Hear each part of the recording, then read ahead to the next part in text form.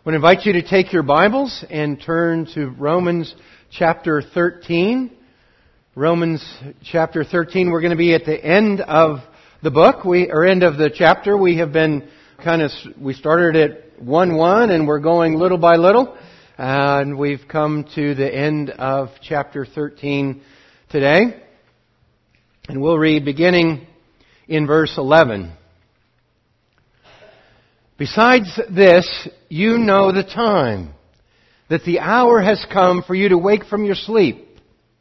For salvation is nearer to us now than when we first believed. The night is far gone. The day is at hand. So then, let us cast off the works of darkness and put on the armor of light. Let us walk properly as in the daytime, not in orgies or in drunkenness, not in sexual immorality and sensuality, not in quarreling and jealousy, but put on the Lord Jesus Christ and make no provision for the flesh to gratify its desires. Well, I have to say, you're my kind of people.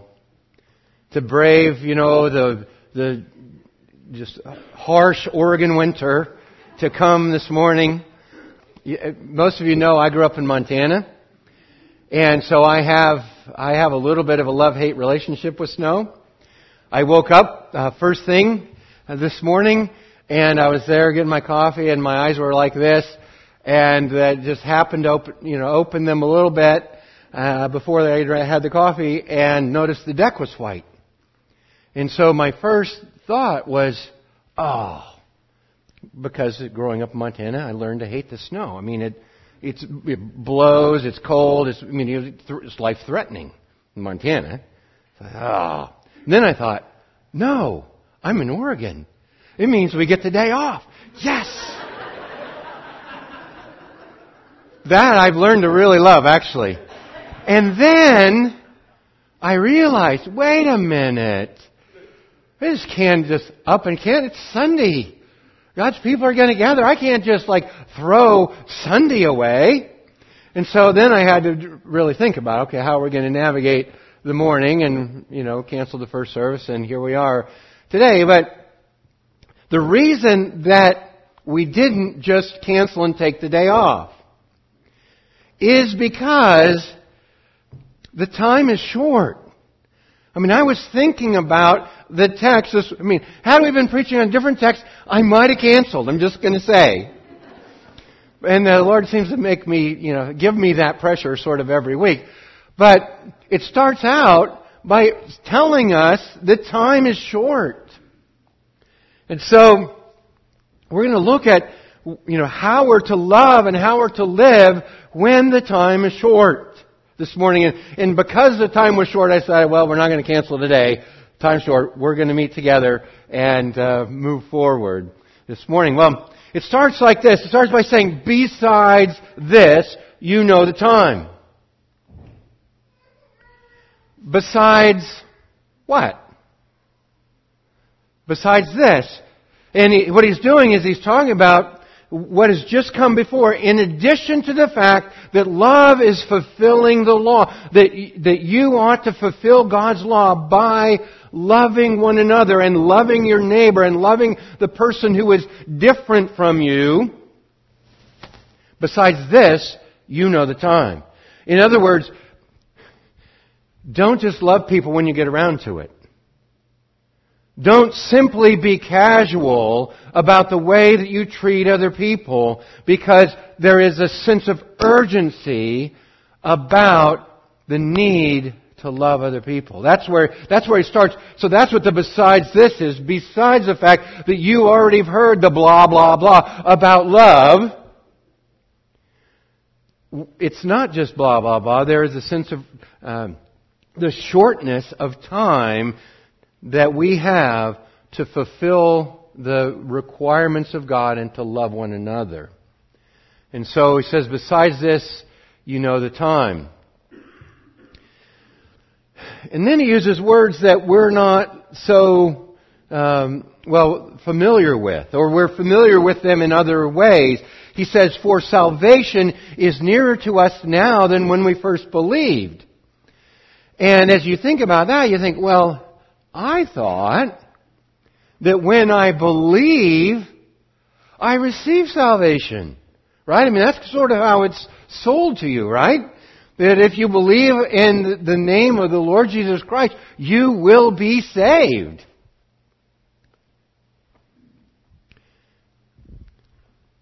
And that is true. And the certainty of your salvation comes to you when you do believe. And so I want to remind all of you of the necessity of your own personal faith in Jesus Christ. That you cannot save yourself, that there's nothing that you can do that will make you acceptable before God. You must receive Jesus and His righteousness and His goodness and His forgiveness by faith. And when you do, you are assured of your salvation. Yet, you don't necessarily experience your salvation. You might believe in Jesus Christ as your personal Savior. Those are other ways that we sometimes talk about that. So you might receive Jesus as your personal Savior, and you go to bed one night and you wake up this next morning and you look in the mirror and you're the same. And you think, how is that? I thought I was saved, right?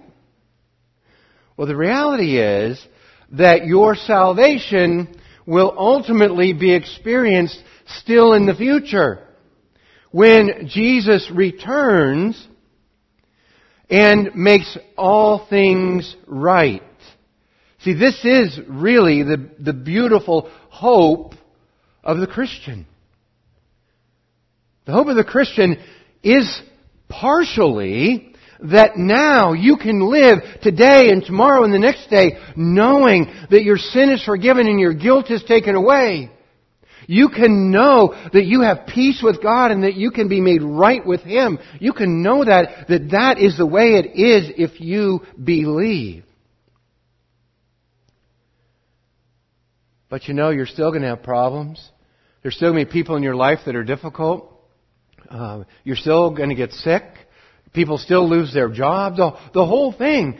It's going to be only one day still in the future when God will make all of that right.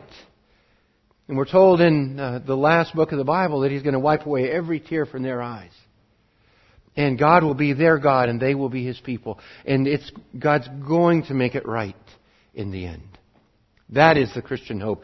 That is the salvation He's talking about. For salvation, that salvation is nearer now than it was when you believed. That's the good news, right? I mean, somebody told you, I hope, and if not, I'm telling you this morning, that you must believe in Jesus so that you might be saved. And once you believe, you go day by day by day by day until the ultimate salvation that you experience when the Lord returns and sets all the wrongs in the world right. Now, we forget that, I think. We forget that the great Christian hope is that Jesus wins in the end. The great Christian hope is that God establishes actively His rule, and we live life as it's meant to be lived, instead of now living in a world that's broken and full of sorrow and suffering. And that's the salvation that's nearer now.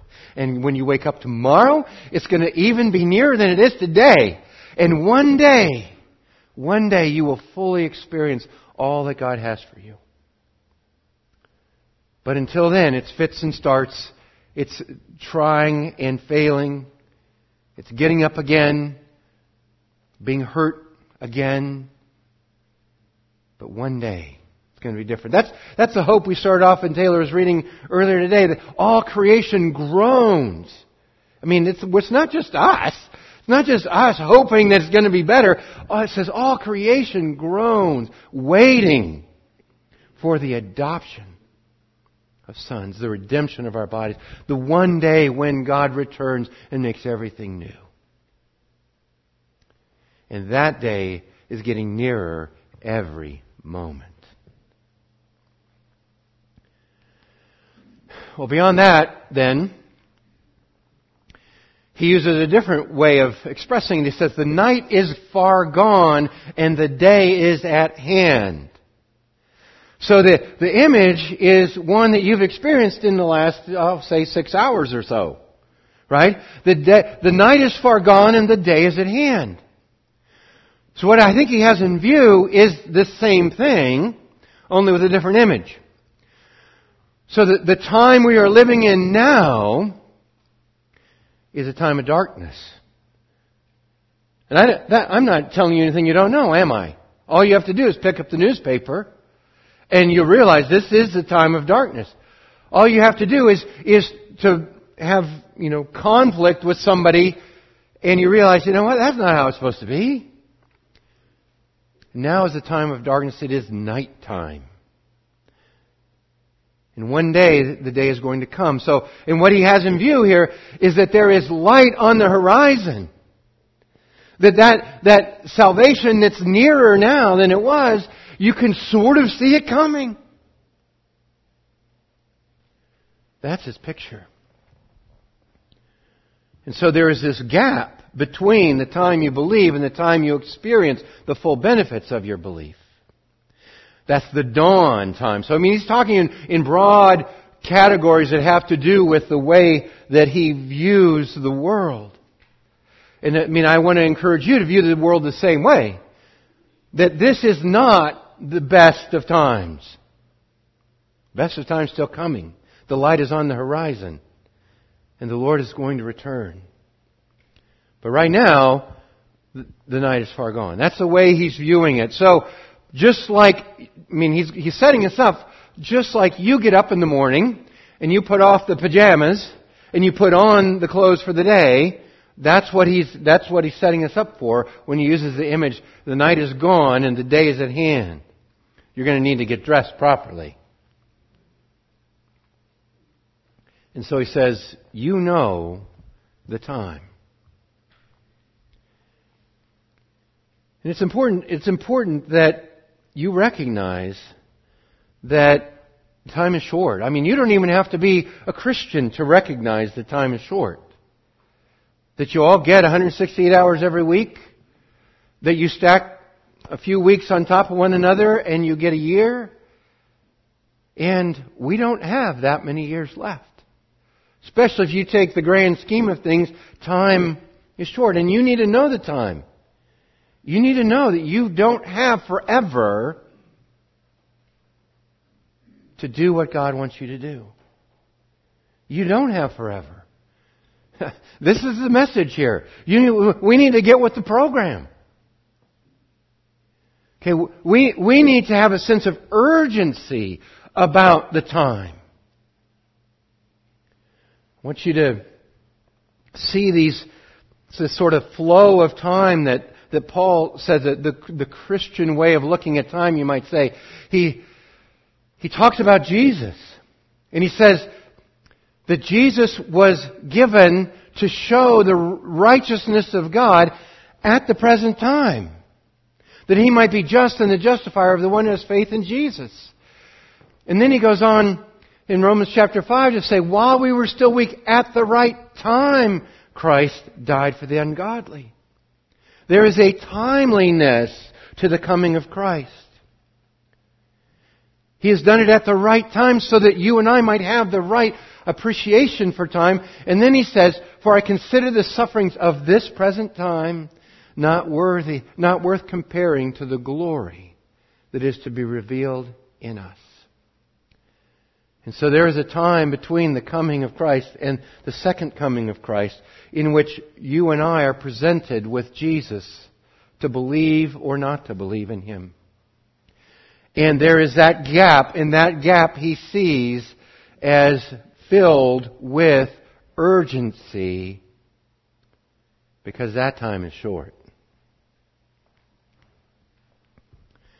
And so because the time is short, we can't dilly-dally. We have to wake up.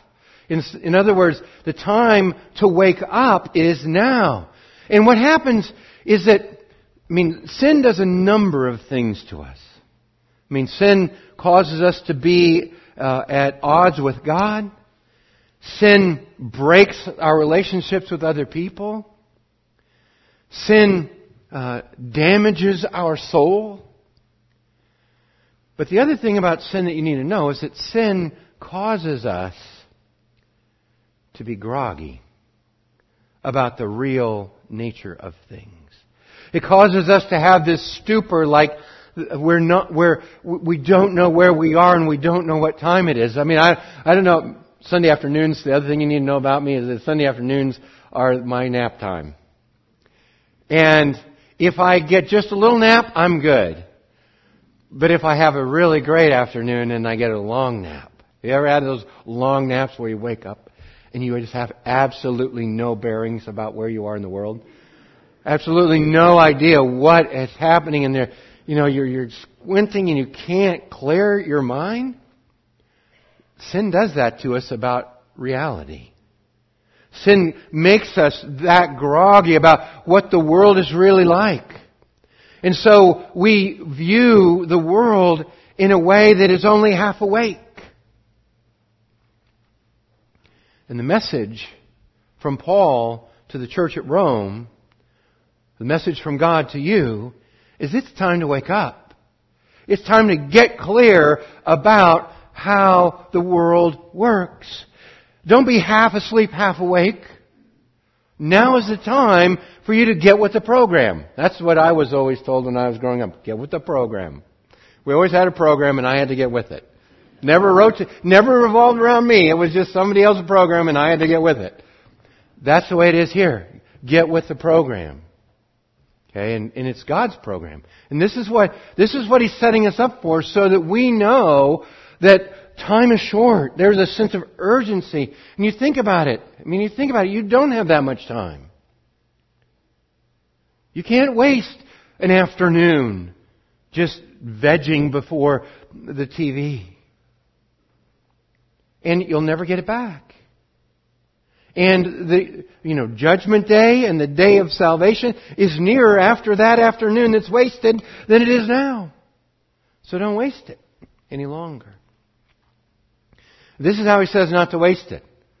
All right, he's besides being urgent about loving other people, he says you need to live like Jesus. And so the first thing you do, this is again the morning image that he's working on. It's still dark, but the dawn is on the horizon and the day is coming.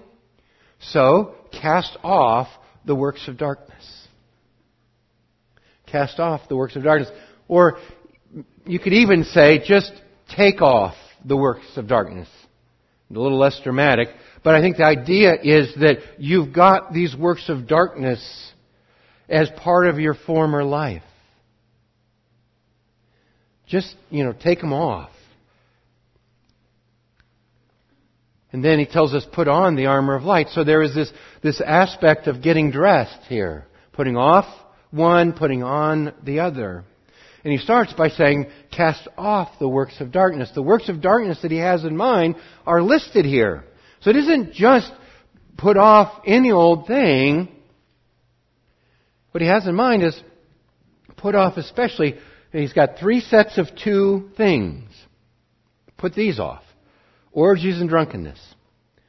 Now, it's going to be more clear if the first word were translated carousing. Okay, probably is better translation, carousing. Not in carousing and drunkenness. This first pair of words has to do with the fact that too many of us medicate the pain of life. Too many of us think that life is really about the state of being that is, not in your right mind. That this life is about being drunk, not sober. He's saying, sober up. Don't walk in carousing and drunkenness anymore. It has no place in the new life. That's the old life. And I think what happens is that, too many people spend their time and their energy living for the weekend, as though if I just have this this feeling of freedom on the weekend, that's going to make my life. And he said that's part of the old life. The new life is different. So put away that. Realize that you're not going to need to medicate out of reality. You can instead embrace reality when you trust in Jesus. So the first thing has to do with drunkenness and the ruin that alcohol brings in so many lives. That's, I think, what he has in mind. I'm sure you could easily broaden it to talk about the other marijuana and other drugs that will, in fact, take you out of your right mind. And so he said that's part of the old life. Put that away. The second pair has to do with sexual immorality. Not in sexual immorality or sensuality. That there is a view of human sexuality that says this is all there is. That loves the stimulation. And he said, you know what? There is a place for sex. And there is a delight in sex. But when it dominates your life, it's part of the old life. Put it away. And don't give yourself to that. Take away from yourself, and we'll see in a minute, take away from yourself the opportunities that you have to even immerse yourself in that world. And then the third pair is quarreling and jealousy.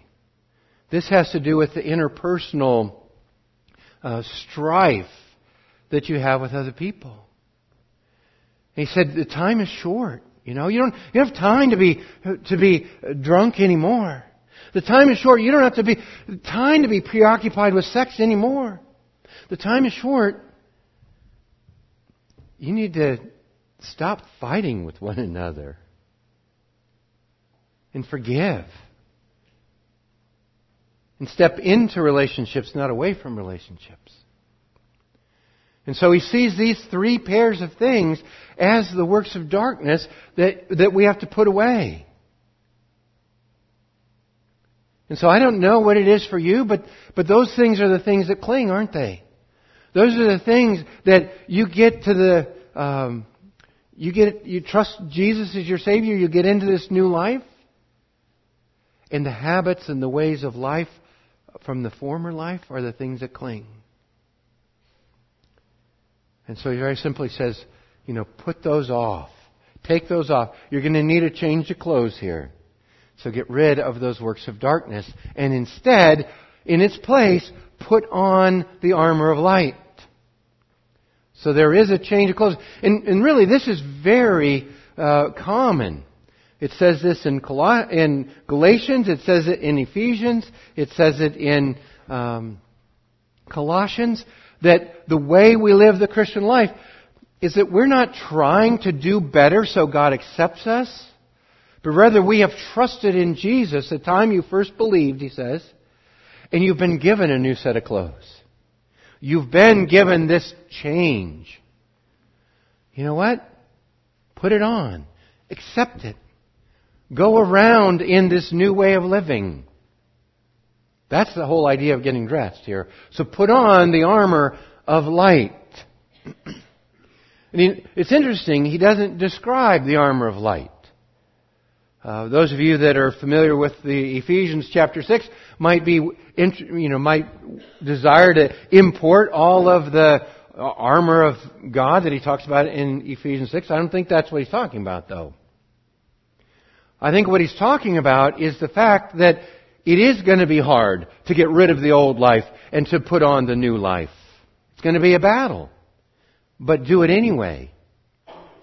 And particularly, putting on this armor of light, if you're putting on the armor of light, you're going to live as though it's daytime, right? So here we are in this in-between time when the horizon is light there. And we're still in the dark. And he's saying this is how you live in the dark now. In the dark now, you live with the armor of light. You live as walking properly in the daytime, even though you're in the dark. You see, what we have now are we have people who are stuck in between. We're living in the darkness as people of light. We're living in the nighttime as people of the day. And the characteristic then that is different about those who have believed in Jesus is that they now live as children of the day, even though it's dark outside. Which makes them look quite a bit different than the people who are wandering around in a dark or drunken stupor, right? Let us walk properly, or in a way that matches the daytime. And so I'm trying to think about, okay, what kind of activities would match the daytime? Frankly, that's one of the reasons we didn't cancel this morning. Because worship and being with God's people is one of the things that happens in the daytime. I mean, that's gonna be one of the things that happens for all of eternity. When the light of heaven is so bright that there's no need of the sun. That's definitely daytime. And so let's walk as people of the day in a way that fits the daytime. And so I hope that one of the things that will happen for you is that you'll just sort of sit back and you'll think about your life. I mean, this is really easy to do if you do it. Okay? Is that you'll go and you'll just think about, what you're doing this afternoon. Okay? Let's fast forward about 3 hours or 4 hours, right? You're thinking about this afternoon. You're thinking about, is this activity a daytime activity or a nighttime activity? Okay? Maybe you fast forward 6 hours and you turn on TV. You say, so is this programming daytime programming or nighttime programming? Okay? So you fast forward, another 16 hours. I got my math's probably not right. But middle of the day on Monday, okay? And you're having a conversation at work. And you catch yourself saying, is this a daytime conversation I'm having, or am I talking like a person in the nighttime? You see, really, when you think about the various activities you do in isolation as daytime activities or nighttime activities, especially when you have the nighttime activities described as carousing and drunkenness, sexual immorality and sensuality, quarreling and jealousy, it really is pretty easy to say, well, this is kind of a nighttime activity. I shouldn't be doing that. Got to put that away. This is a daytime activity. See, that's really sort of the beauty of the simplicity here, is that you just put on the daytime stuff. Now, the reason you can put on the daytime stuff is that it has been given to you by your faith in Christ. It has been given to you by grace through faith, and you're just to live in it. And so, put on the armor of light. Now, just in case that wasn't simple enough, he wants to say it again. So he says the same thing again. Okay, in a different way. Maybe you'll hear it differently this time. But put on the Lord Jesus Christ. Put on the Lord Jesus Christ. And again, what does he mean by that? He simply means to put on essentially the lifestyle of the Lord Jesus Christ that you claim and that you received when you first trusted in Christ. And so I think about that, right? I think about the way I go throughout the day. And, I get up in the morning, just like I get dressed in the morning. I want to have a little window of time in the morning. It just says, Lord Jesus, I'm yours today. I want to live like you today. I want to love like you today. I want to represent you today. I want to put on the Lord Jesus Christ today. And so it's just a practical application of the things that you know to be true about Jesus. Put it on in your life. So that's, I think, the message here. The flip side of the message, which he's already talked about when he talked about the works of darkness, is make no provision for the flesh to gratify its desires. Okay, you're going to... This is making an assumption here, right? We've already said put off the works of darkness, the medicating, put off the sexuality or the sensuality, put off the fighting. But here he gives us a little bit of a tip, I would say. And that tip is, it's really hard to chop those out of your life if you're cutting them at the top. But if you cut them out at the root, it's a little bit different. So make no provision for the flesh to gratify its desires. Now when he's talking about the flesh, he's not talking about your body necessarily, so that, make no provision for the flesh. So I'm not going to eat lunch today. It's not what he's got in mind. The flesh, as he talks about it in Romans, is the old life. The life that you had apart from Christ. And so that life you had apart from Christ, don't make provision to go back there. Which means you can make a study of when you find the worst temptations, right? And don't just say, I'm going to go into that situation, I'm going to fight those temptations really hard. Stay out of that situation altogether. You see, you have a hard time with the people from your past who invite you back into carousing and drunkenness. Guess what? Find new friends. You have a hard time. You have a hard time when you get on your computer all by yourself, not looking at porn. Then don't do that. Don't get there and say, today I'm going to fight it. Tell you what, get a filter. Get an accountability partner. Do something different before you get in the moment. See, most of us sort of give ground to sin. So much ground to sin. And then we think at the very end, I'm going to really win this time. You know what?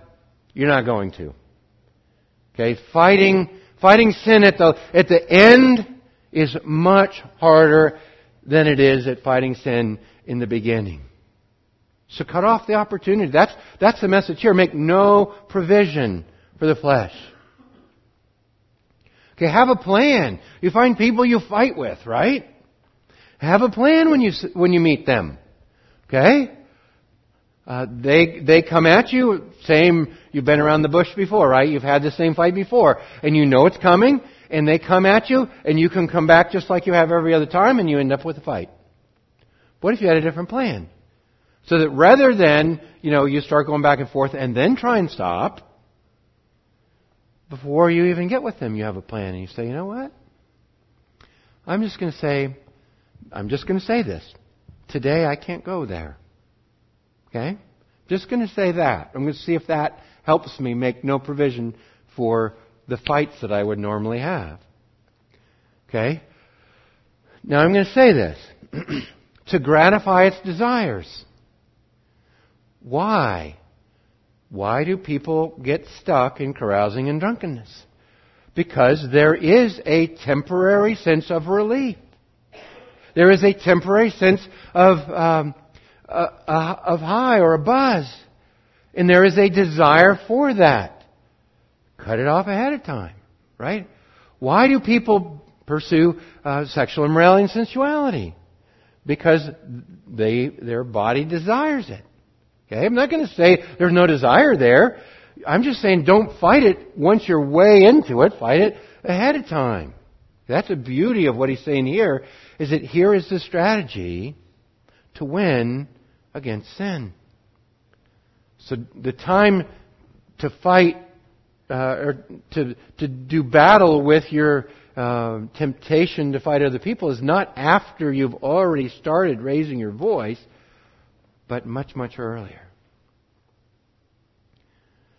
And so the beauty of this is that here he's helping us to say, you know what, I'm going to go into that conversation putting on the Lord Jesus Christ.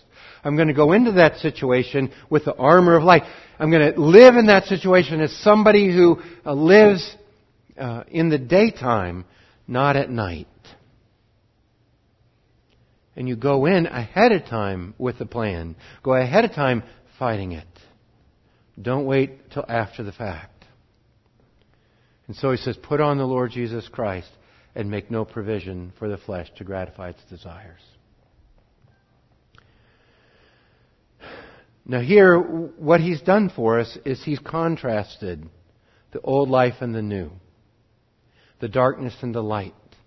The before you have faith in Jesus and the after you have faith in Jesus. And I hope for you that you can see the difference even in your own life. And if you can't, I mean, he's writing to people who can't. And so he says, this is the way that you sort it out. One of the great things to happen, I'm going to say, in the history of the church was that there was a bishop, actually, who there was a young man he wasn't a bishop yet, I guess. The young man who was fighting the old life with everything he had, and he had already fathered a child without marrying the mother. He had already lived a life of drunkenness and debauchery. And he had a faithful mother who prayed for him all the time. Many of you have faithful mothers too. And he fled. And he went up and he was visiting a bishop of the church, hoping to be absolved. And he was out in the garden and he heard a voice behind him saying, "Take and read, take and read, take and read." A little sing-song child's voice. And he picked up the Scriptures and he read Romans chapter 13, verses 13 and 14, that said, "Put off the deeds of the deeds of darkness. Put off the drunkenness and the sexuality and the fighting, and put on the Lord Jesus."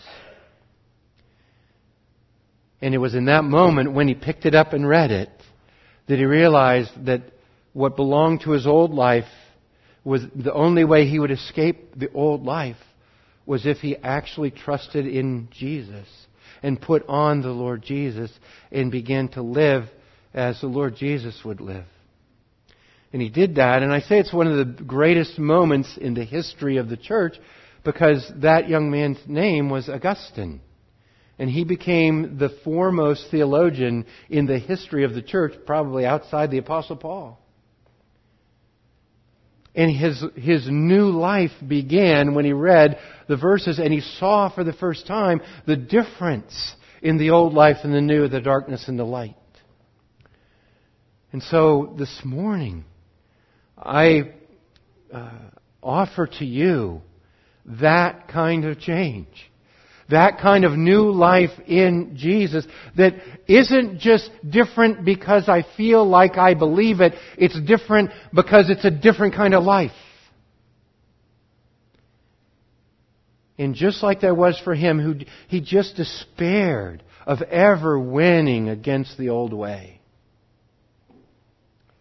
And just like him, there is an urgency about your need to decide for Jesus and to live for Him. There's an urgency about living a different way today because the The darkness is far gone, the night is far gone, and the day is at hand.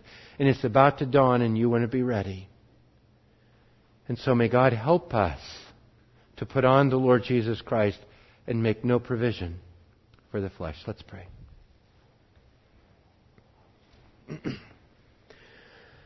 Oh, great God and Father, we just recognize our inability to live as we ought to live, to do what we ought to do. We tried, we failed. We come to you now asking that you would forgive us and make us into people of the light. It says in Colossians, transfer us from the kingdom of darkness into the kingdom of your dear Son. And so, Father, we trust that only you can do that. We can't do that by our own effort. But God, would you help us now to live as children of the light? Help us to make no provision for the old ways of life, but to get rid of them. Would you clear them out? Would you give us grace every day to be rid of those old things? Father, would you chop them off at the root, and would you help us to hate the old life and to find joy in the foretaste of that glorious day when the light does dawn and we find ourselves in your presence. And so we look forward to that day and we hope in it because of the name of Jesus. Amen.